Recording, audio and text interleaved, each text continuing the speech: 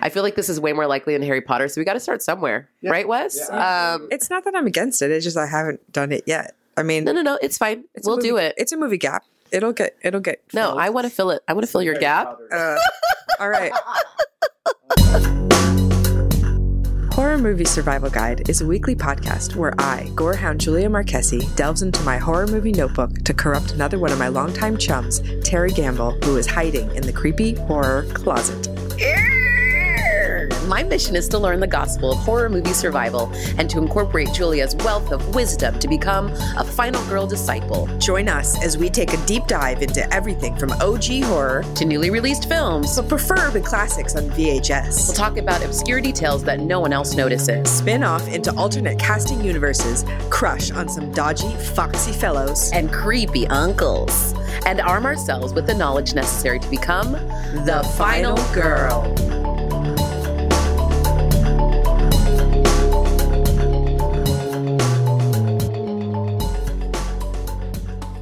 Welcome to Horror Movie Survival Guide. I'm Terry. I'm Julia. This week we'll be talking about 1962's Carnival of Souls.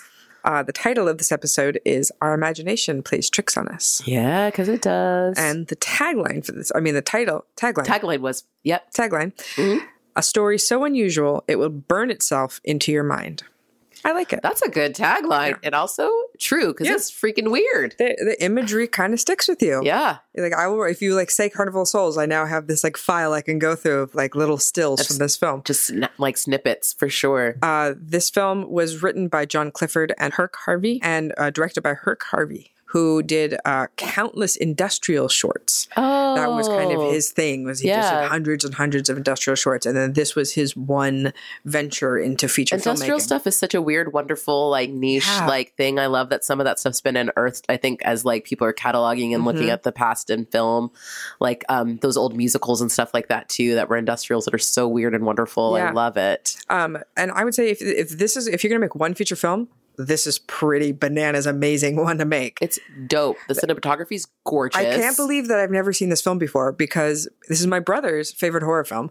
And so what am I doing? So I don't feel as bad about this Harry Potter situation or the Godfather situation at the moment. I'll do it. It just takes me some time, But then also, it's hard. It was really crazy for me to watch it because I've seen Night of the Living Dead a thousand times. Right.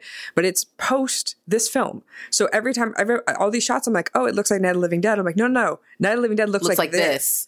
And George Romero even said it. This was one of my big inspirations to making the visualization, the cinematography. Mm-hmm. You can totally see it. You can see the shots. You can see it's beautiful. Uh-huh. And apparently Herc Harvey had the idea for this film when he was driving by in Utah, the Salt Air Pavilion, which was a closed down amusement park, and was like, I should make a movie around that thing. Because old busted amusement parks are inherently creepy. They are. Yeah, it's the ghost of good times, but also what's still haunting there and what still lingers. And it burned down in 1967. That place. But it now apparently is a musical venue, so everyone wins. Okay. But this film was a box office failure and became a cult classic in late night television reviewing. So, it's one of those things you're like, it's a wonderful life, you know? It's what are you guys doing? Yeah. But I think that's a lot of art, though. Do you know what I mean? Though, where it's it's not lauded necessarily in its time or when it comes out because people need perspective. Yes. I feel like it's when a new Missy Elliott album comes out, we're never ready. Do you know what I mean? Though it's the music always sounds like the future. They're like, oh shit, we're in the future, and now that music sounds so now, and it's that's what happens for 20 years. Do you know what I mean? Though I feel like there's some artists that are like that are always pushing the envelope. We just got to catch up to that artist. Yes. It's okay. Yeah. I'm glad we got it though, and I'm glad we have the Criterion Collection saving this stuff and putting it back out there for us. And how many countless filmmakers is inspired, because not only has Romero said this is one of his inspirations, David Lynch, also a giant fan of this film. The main character played by Candice Hilligoss, who's incredible. Oh, stunning. Her name is Mary Henry in the film, and two of the characters in Eraserhead are Mary and Henry. So... there you are, changing the zeitgeist. Yeah, so that's kind of great that even though your film was a box office failure, it lives on and your legacy Yeah. You never know how it'll spread. Totally. Which is a nice thought. I like that this film opens with a drag race, but a boys against girls drag race. Yes, we which were you so never excited. see. Yes, like amazing. And Mary, who's in this car, looks like she's not ready to be in this drag race. She does not want to be in this drag race. No, but she's a passenger and she's there. So that's what happens sometimes. Your friend wants to drag and you don't. Well, you're in the car. You dragging. Yep, I guess you're dragging. Dragging all the way off a bridge into a lake, river. A rushing river. I know it's terrifying. So they have these old rickety bridges basically where you were supposed to ride like on like a guided, like a guide like that, like these wood planks basically, so that you don't veer off the side of this bridge. But if you're drag racing over it and you got two cars on it when you should only have one, there's only really room for one. So somebody's got to go and they lose that drag race. And I love that it's like car and lake title. And you're like, nice. You just killed people before the title even came up. Yep. Amazing. Yep. So then how are they going to drag this river? Like this river it's so fast and it's so cold. Like how are you going to? They're trying to figure out how to murky. Get the car It's not clear water. Do you know what I mean? Though this is like dirty looking, murky. So it's like stuff is moving fast. There's not a good way to get down in there, and it's not safe for anybody. So they're literally throwing like hooks, like fishing hooks. Yeah, so you can tell it's been a couple of hours since this happened at least, and so they say it's like over 3 hours later or something. So there's no way, pretty much, that anyone's going to be out of there. But suddenly they're trying to pull bodies. Mm-hmm. Mary appears. Yeah, looking wet and muddy and confused. And comes out of the car and comes out of the water. And they're asking her what happened to the other girls, and she doesn't remember. She's got no recollection. And like, okay, well, she survived. Yeah. Well done. And we turn out that she is an organist. And that is one of the other great part about this movie is the organ music, which is great. The music is great. And it made me think of you too because I love organs. You love organ music. I do. She's got Julia's got albums. Like she's got vinyl records of like random organ music. Yeah. I remember listening to the one that's like the rain. Thunderstorms and organs. It's like thunderstorms and harpsichords or something. Harpsichords are my favorite. That's a whole other ball of wax. I love organ. I generally, like this kind of like church organ is not my favorite kind of organ. I would prefer. But still cool though, because like you have to use your whole body to play them. Because if you guys have seen these like church organs, you got the foot pedals and like the whole thing and all the pipes, buttons. The full pipe organ. So it's like she's practicing. It turns out she's like in this factory, I guess, where they make these organs too, where she's like practicing as well too. And she just got a job out in Utah to go play the organ for a church, and says, just a job to me. Doesn't care about the church bit. Yeah, she is not about that church life. She's just like, they're going to pay me money. I'm going to go play this organ. It'll be fine. I love that in 1962 for you just to be like, church, whatever. Not But I just need to play the organ. And she loves it. She clearly loves to play. And it's just like, I need to do that. And she's such her face is so beautiful, but it's also just this kind of a layer of confusion that's over her face the whole time. That's nothing. You can tell that nothing feels quite real to her. And I think that's in her performance throughout the entire it feels like film. a weird dream. She's like, I guess I'm in this terrible dream state. It's almost like she's like could as easily been a stenographer and been like, I guess I got to go be a stenographer now. Yeah, because okay, fine. Because her boss says that it takes more than intellect to become a musician. You have to put your soul into it a little, and she doesn't seem to really have much. She's like, I don't really need to put my soul into this. I don't, whatever. And she just kind of is going along, driving to Utah, where I love this touch where she's changing the music on the dial, and it's the exact same music throughout the entire spectrum of FM. Totally wonderful. And can we help 1 second back when she's leaving, and they're like, oh, when you come back, and she's like, no. I'm never coming back here. I'm just going to drive to Utah and I'm never going to see you again. Yeah. Before she hops in the car and just like, thank you, but I'm never coming back is her line. And I was just like, ooh, yeah, she's kind of heartless a little bit. Like, I don't want to be in this place, but I get after an accident like that, you may not want to ever be in a place again. True. But she is quite cold. I would say that is a good kind of the icy blonde. Right. So yes, the radio effect is amazing while she's in the car. And this is the first time that we see the man's face in who is this kind of ghostly looking, and is like actually a creepy clown, and is actually writer-director Herc Harvey. Oh, it is him. Yeah. That's great. I love it. We love a cameo from a writer-director. Yes. I love that. little nuggets. So we see him through the window of the car, though. It's like she's got these ghost windows in her car. So she's looking around as she's driving. And I was like, oh, is she delirious because she's driving so long? Because that kind of happened. You get that weird roadness as the night goes on. And then she can't change the radio. And then all of a sudden she's seeing figures in the car. I was like, did she fall asleep driving? I wasn't sure like if it was some weird dream thing that was happening for her. And then we see her drive past the pavilion, which is the first time we see it from afar, which does this abandoned ghostly specter out on the horizon, and you can tell she's drawn to it. Yes, kind of like The Haunting again. I love this. Yes. I feel like always everything goes back to The Haunting for me. It should, because that movie is amazing. Yeah, but it's like she looks drawn to it. She's like, ooh, that place, I have to get out there. But she's like, but I need to press on. I've got to get to this check in for my organ job. Yes, and she arrives at her rooming house where she's staying. So we have with Mrs. Townsend. Mrs. Townsend, which is Frances Feist. And she looks suspicious as fuck. That's what I wrote in my notes. Yeah. Take as many baths as you like, dear. You're like, okay, thanks. Yeah. I was like, does she got a peephole in that bathroom is what I thought when she said that. Because I was like, why is she telling me to take a lot of baths? Usually they're like, don't use too much water because I got to pay for that. Yeah. Do you know what I mean? Then when you're in a rooming house. But she's like, oh, you have your own bath, which is different than a lot of rooming houses usually would have to share. So. Oh, that's true. Yeah, she makes a point of saying that she has her own bathroom, which is very exciting. Right. And you only have one other tenant that's staying as well. Yes, across the hall. Yep. So she also tells her that she can't live in isolation from the human race. Right. She can tell that she doesn't want to see anybody or be near anybody. And so like this is, I think, the kind of the key element of this film is she doesn't want to be with other people. She is isolating herself. And why is she doing that? And who are these people who are coming into her orbit? And she keeps trying to push them out. And then you have this man who is really invading her, and she keeps seeing his face looming everywhere she goes. So she goes to checking at the church and check out the organ. With the priest. Yeah. And so she plays a little sample. And the priest is like, great. She's got musical that's capable of stirring the soul. He's so excited about her organ playing. So she doesn't have much of a soul, but she can stir other people's souls. Interesting. Yep. And then the ghost enters the church. Yeah, you're like, oh no, like nowhere is safe. And that's starting that kind of that Ju-on kind of feeling, right? Where the ghost can kind of follow you no matter where you are. Or Poltergeist, where like it's not really about you. It's about like, it is about you. It's wherever you are. And so we finally meet her neighbor, John Linden, who is the greasiest motherfucker ever. He's disgusting. But the priest drives her home basically, though, past that pavilion too. Between those two. Back up for that. Yeah. That's all. No, but she goes out and then she goes out to the pavilion with the priest and trying to get him to go in with her. She really wants to go inside. And he's like, no, lady, like that place is like blocked off. There's no trespassing. He's like, I'm a priest. Like it's against the law. I don't break the law. I'm a priest. Like, but she's just like, let's just go inside. Laws are made for breaking. Yeah, let's just go inside. No, he's like, no, won't do it. Can't do it. So she meets John Linden, who's so sleazy, and it's just like he knocks on the door when she's in the bath, and then she puts on the robe, and he's like watching her while she's trying to push into that room. Yeah, real pushy.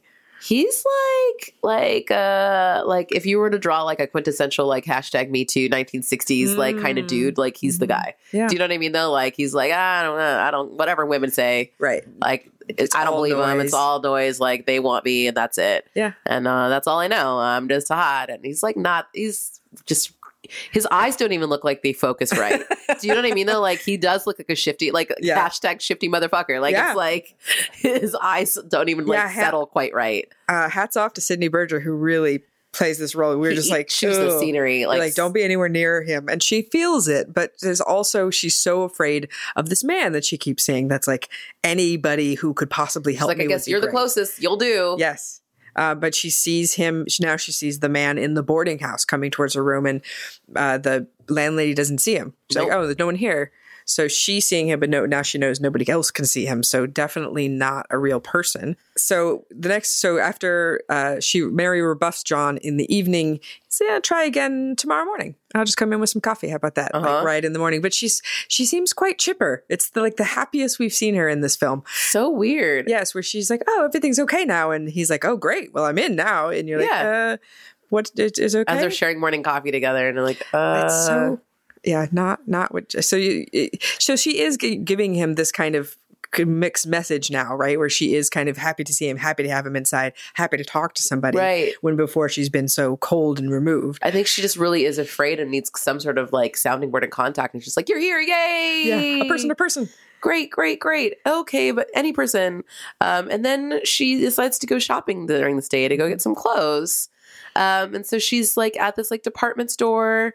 It seems like a normal like shopping day. And she like goes to the dressing room to try on some clothes. And all of a sudden, no one can see her or hear her as she leaves the dressing room. Yeah, it's wonderful. It's like the sound drops out almost completely, and so she can't hear anything. She can't hear the world. She can hear herself, but no one can see her. No one can hear her. She's invisible. Because she's trying to get help after she's like, I like this dress. I want to get this one. And then they're like, nothing. Like she's like waving hands in front of face kind of thing. Like there's nothing. And so she walks out through this park outside. And she thinks that she may be gone deaf and like doesn't know it just clearly freaking out. Yeah. And then she's in a park and hears one bird. A tweet, tweet, tweet. And then all of a sudden sound comes flooding back in and everyone can see her again. It's fine. So like super that's weird. A bad freak I was like, is the dressing room a crossover? I was like, what is this weird place? So she goes to get a drink to settle herself and sees the man at again. The drinking fountain. And so then has such a big freak out that two men have to come over and, you all right, lady?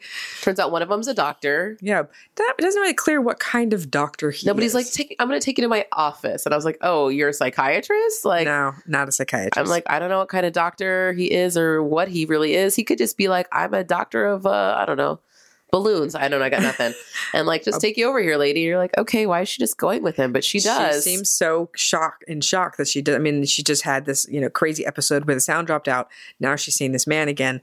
So she goes to the office and just, they have this conversation where he can tell that there's something kind of off about her. And, he's like, oh, our imagination plays tricks on us. But she says she's a realist. And, he's trying to like, I have no desire for close company of other people. And she's just straight up about it. Like, I don't really want to be around people anymore. Like, I don't want a boyfriend ever.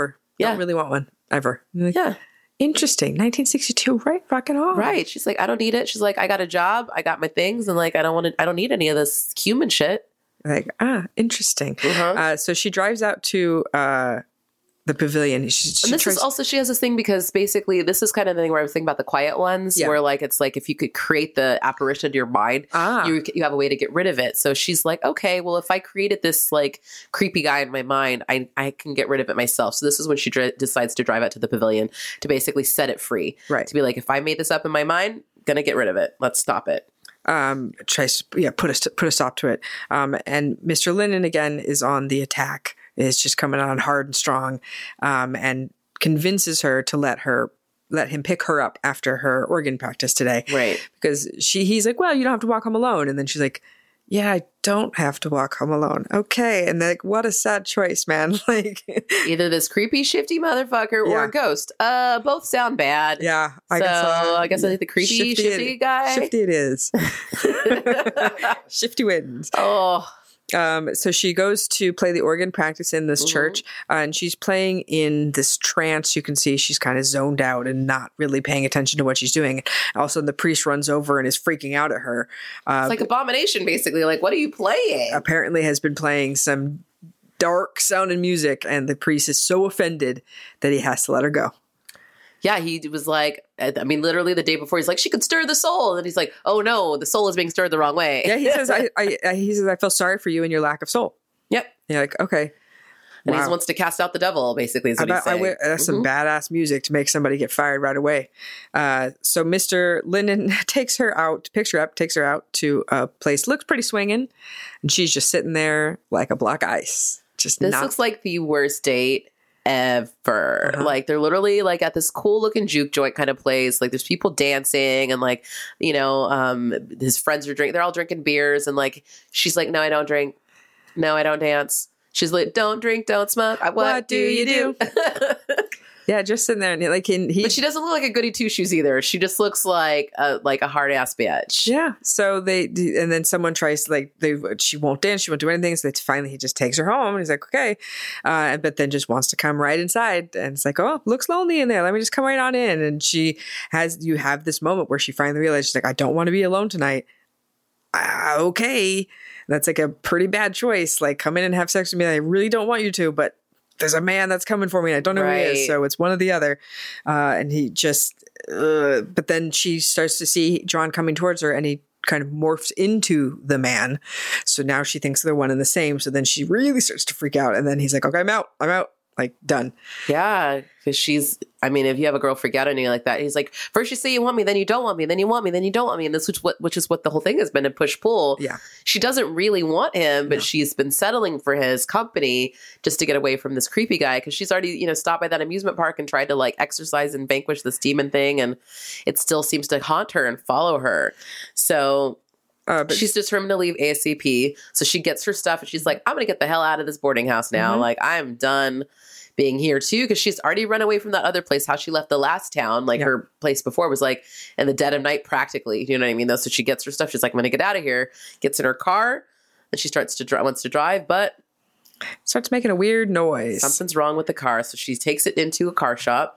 So they put her up on the hydraulics. Yeah, she stays in the car on the hydraulic lift. This part is so great because she's so terrified. And I was like, girl, don't put yourself up there, because then you're stuck if the thing shows up there. I was like, that is a bad find a girl move, then you're up there on this lift in your damn car while they're working on it. No. I guess she probably feels it's the safest move. Right. But, I would say, like, you always have to, like, see your exits, right? You have to know where your exits are. You got to be able to get out of the car and not die jumping out of the car is what I would say.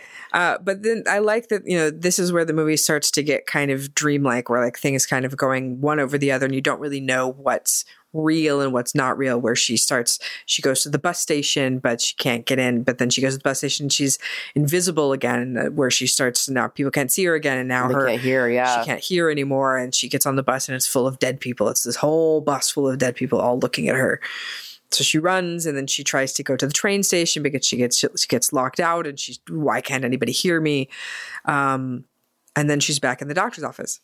Yep. And the chair. The chair, as it was before, though, they did this, which is great. Earlier, the chair had been turned around while she was talking to the doctor. So he had his back to her, like a weird psychology thing. He turns around. It's the man in the chair. Dun, dun, dun. But then she screams and she wakes up and she's in the car. So it's all been a dream. A dream within a dream. Perhaps. Or I was like, Tree of Life. Was it a dream? I was like, it's a dead man's party. Oh, wow. What did I write? Robert Smith makeup. These notes are hilarious. Was I drinking when we watched this? I don't remember. Yes. Okay, great. We had cider, remember? Oh, yeah. We were great. Mm-hmm.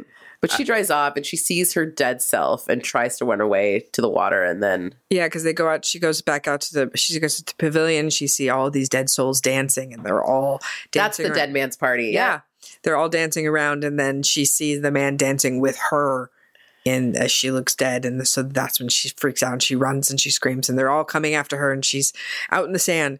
And then we cut to the cops, only finding some footprints in the sand, but nobody along with it.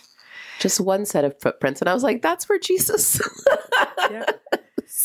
Footprints. The footprints in the sand, but only one set. I was like, oh no. I only know that poem from thrift shops because every thrift shop on seriously, everyone I've ever been to, if you go in like the little art section, which is where I like to go, you will find that on a plaque, either in English or Spanish, guaranteed 100%. It's all about that footprints poem. I could have thousands of copies of that thing if I wanted. I feel like that's an installation waiting to happen. It was that VHS. What was that? Was it Jerry Maguire installation? Everything is terrible. Those guys are incredible. If you guys have not seen Everything is Terrible. They're great. But footprints, that would be hilarious. That would be a really fun installation. I think people would go. We should do that for like Easter. It wouldn't take long. Honestly, I think we could compile it pretty quickly. It sounds like if we hit all the thrift stores in the greater Los Angeles area. But then we get to the big reveal, the twist at the end of Carnival of Souls, which is they are pulling the car out of the river lake she had originally crashed in, and all three girls are dead in the car. Yep, they found the Buick and they're all dead. She's been dead all along. She was a ghost that made it to a carnival. Yeah. Just kind of exciting that she found her way out there and had a full afterlife. I just think about this is probably one of the most interesting portrayals of afterlife I've ever seen, where it's just this crazy wandering and people are there, but they don't seem real. And like, why are you going to Utah? And like, it would be one of those things where you would feel caught up along in it and feel compelled to be doing these things, but not really know why. Mm-hmm. That seems like a pretty terrible afterlife. And so like, where is she now? Is she just dancing in the pavilion with... I think she was like in full on purgatory looking for where she was going to spend the rest of her like time. You know what I mean? Though, and they were like, okay. Dancing in an abandoned pavilion for the rest of time doesn't sound that bad to me. But it almost could have gone either way. She could have been like a creepy like organ ghost Yeah. Do you know what I mean, though, for this church? And the church was like, we cast you out, demon. You know what I mean, though? Like, she was like, oh, I guess I am a demon. I'd rather be in that pavilion. That looked cool. Like, she found her dead man's party. But it doesn't seem like she's really making choices. It feels like she's being compelled. Things are pushing her into the direction she's supposed to be going. So it doesn't seem like she really has much free will, perhaps. But what an incredible movie. So beautiful. And all of the camera angles and all are just really, really cool. If you haven't seen this film, I highly recommend it. Let's talk about some movie ratings. Yeah, let's do the gore factor. You gore factor it up. Not enough blood to fill a Dixie cup. 2, a puddle of blood. 3, enough blood to gross out the average viewer. 4, bathtub of blood. 5, run for the barfing bags. It's a 0. There's actually no gore in this film. Yeah, it's a very rare 0. Yeah, but doesn't mean it's bad, guys. And it doesn't mean it's not scary. Yeah. Well done. Weird, creepy moments and tension. Yeah, and just like the tagline says, a story so unusual will burn itself into your mind. Again, imagery is up there, top notch. Mm-hmm. Movie rating 0 to 5 chainsaws. 1, if you're desperate. 2, barely qualifies as a horror film. 3, seen worse, seen better. 4, not too shabby. And 5 is fantastigorical. I give Carnival of Souls a 5. Fantastigorical. I also give this film a 5. I thought it was so well acted and creepy and wonderful, and like the tension was like it's just right. And she's a great character. Yeah. She's just really fun to watch. Her face is just amazingly made for film. And her hair, just everything. It was just like we were mesmerized by her. It's pretty great. But, you know, what an incredible film. So influential and so worth your time. And please check out Carnival of Souls. Please also check out our social media accounts, our Twitter, our Facebook, our Instagram. We do have a Patreon where we give every month. We give out a newsletter. We have all sorts of bonus material. We would love for you to sign up. Yeah. Join the party. Yes. It's the dead man's party. It's a good party. Who could ask for more? No one. No one, honestly. Yeah. Next week, we're doing actually another black and white movie. Yes. This one, I'm very excited. I have not seen this film. Let's talk about Ingmar Bergman's Hour of the Wolf. Ooh, I have not seen this either, so I'm very excited. This is supposedly one of his big try at horror. Okay. Bergman's like, let's try a horror film. Let's do it. A thriller film. And here we are. Okay, let's do it. I love it. I love old school. Let's keep it black and white. Keep it classics. Okay. All right, let's do it. We'll see you next week, guys. Hour of the Wolf.